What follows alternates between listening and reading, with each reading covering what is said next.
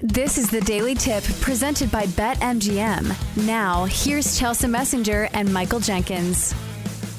Well, if you do want to spend some shekels and you do want to bet some money tonight, this is the sports program for you because we are not going to look down our nose at you. In fact, we will welcome you with open arms. So, of course, gamble responsibly, and especially when it's the NBA and you have landmines lurking at every corner on who's going to play, which team is motivated. But that's what we're trying to figure out when we look at the slate tonight. So let's start off on an NBA Monday looking at the Celtics and the Hornets. We have the Celtics laying 9.5, total of 232.5. And I'll tell you, last year, this was not a spot where the Celtics were good.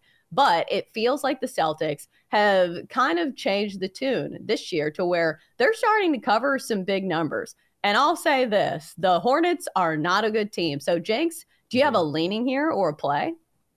Oh, well, let me just say for the record that I have not made an official NBA play on this show so far, and there is good reason for it. I do like Bucks Wizards over 244 and a hook.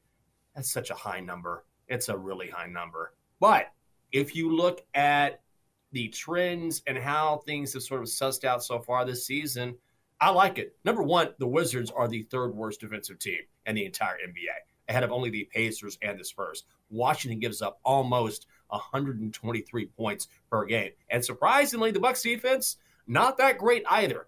I think they lost a little bit of their defensive juice, if you will, when Jrue Holiday got traded. So they rank in the bottom 10 of the NBA as well. And the trends work in your favor as well. Wizards are 8-3 to the over this season. Milwaukee is 8-5 to the over. I will lean over 244.5 here in DC.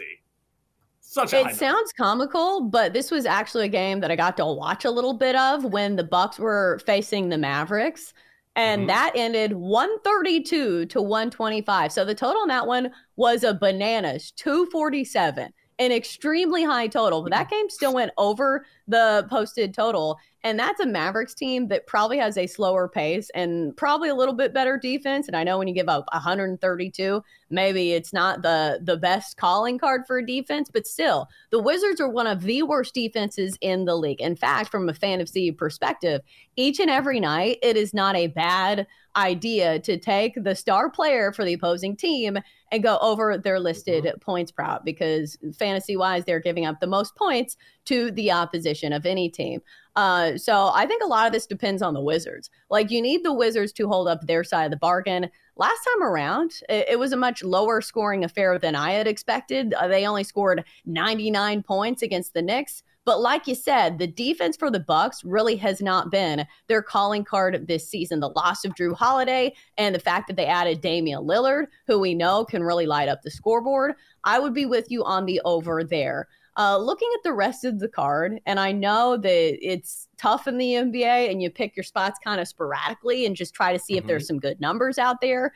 I was trying to decide if any of these are worth a play because I was looking at the Nuggets laying a big number against the Pistons. The Pistons have been pretty bad this year. Like, they're a scrappy team. They have some good young talent, but still, I believe they only have 2 wins this season, but it's a huge number for this Nuggets team to lay, especially on the road. But I will say the difference here is I kind of like the Nuggets coming off a loss here. And the Nuggets are one of those teams that are usually pretty good on a daily basis. So, Jenks, would you consider the Nuggets here, or is this too big of a number to lay for a Denver team on the road? Well, I did not handicap this game, but I will tell you this, that no number is too high for me to lay when you've got the Pistons playing as poorly as they are. So the Nuggets are clearly arguably the best team in the NBA, certainly the reigning NBA champs, everything that goes with that. Now, I would really love this if they were at home because the trend we played all last season was just take Denver, the Mile High City. So I don't love it as much on the road, but I'm not going to talk anyone off of laying single digits on the road against a terrible Pistons team.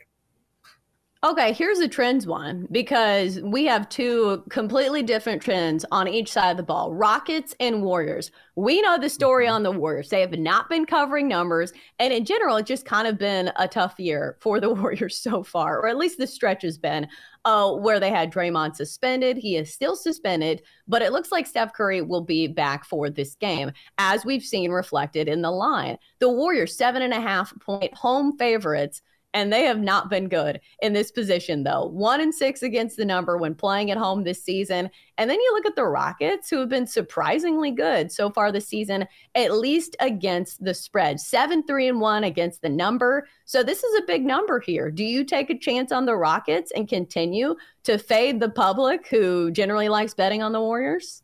Absolutely. This number's way too high. Almost absurdly high, which makes me worry. But there's no way I would lay this number with the Warriors. They've lost 6 straight. Draymond's still out. They suck at covering the number at home. You've talked about that. And also, I understand the Rockets are starting to slip a touch after their red-hot start to the season, but I do think with certain teams, and the Warriors are one of those teams, even now, because of their championship reputation, you always sort of pay a premium on the Warriors, because who doesn't want to lay the points with the Warriors and watch Steph get the ball and potentially, hopefully, hypothetically, go off, and then you can cheer for Golden State. It's not sexy to bet the Rockets, a team that has been abysmal for so long, and say, I'm going to grab the points with Houston. But there is no way. There's no way I'm laying this number with the Warriors. And when Steph himself has a quote in the past 2 days, it says, I need to get away from the, quote, stink of the locker room. He wasn't talking about an actual smell. He's just saying they have a lot of issues right now. There's no way I'm laying this number. It's crazy, because one would think that even with Draymond Green out, you still have Chris Paul that can come in, be their point guard. You know, he's a great add and somebody who is good off the bench. But still, I think it's just a case of the number being too high. The sabotage factor is, at some point, the market is going to catch up to the Rockets, because like I said, they've been really good against the spread. 7-0-1 against the spread in their last 8. And they also did play a game last night. In the NBA, sometimes betting a team coming off a back-to-back can be tricky, but this is a young team.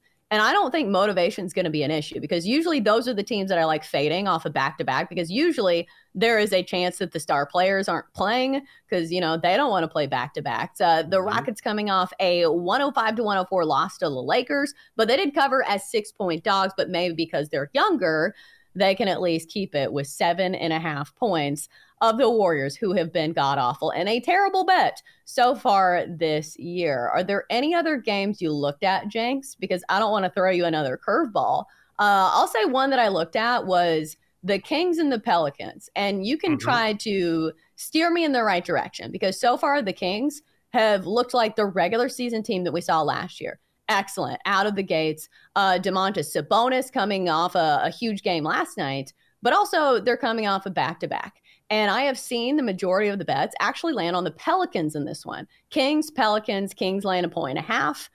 Would it take you off the Kings when you see the majority of the bets on the other side? I'm just not seeing it. No, I'm not seeing it either.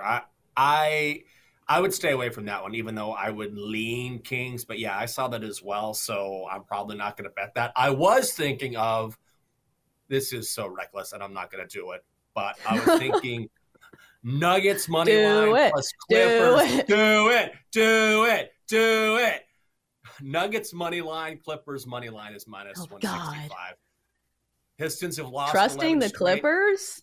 That's the thing. Do you want the Spurs have lost 8 straight? But do you trust? It's not the Nuggets. The Nuggets are going to be fine. Do you trust the LA Clippers to beat the Spurs? I don't know if I do. I don't think I can do it. I was trying to find one that I liked, and that's what I came up with.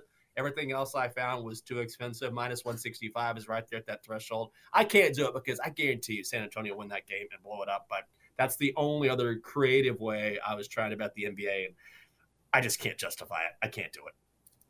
I think I laughed out loud when I saw these two teams were the matchup today, because, man, have the Spurs been really bad. And I know all the hype surrounding Wemby has been astronomical, but this team has lost 8 straight games while only covering in one of them. Well, they get the Clippers, who have lost, I think, 6 of their last 7. So something's got to give. One of these teams has to win, but I don't have to be putting any of my hard-earned money on it. I will not do it. The battle of 2 terrible teams against the number, won't be betting. For more, listen to the Daily Tip presented by BetMGM. Weekday mornings from 6 to 9 Eastern on the BetQL network, the Odyssey app, or wherever you get your podcasts.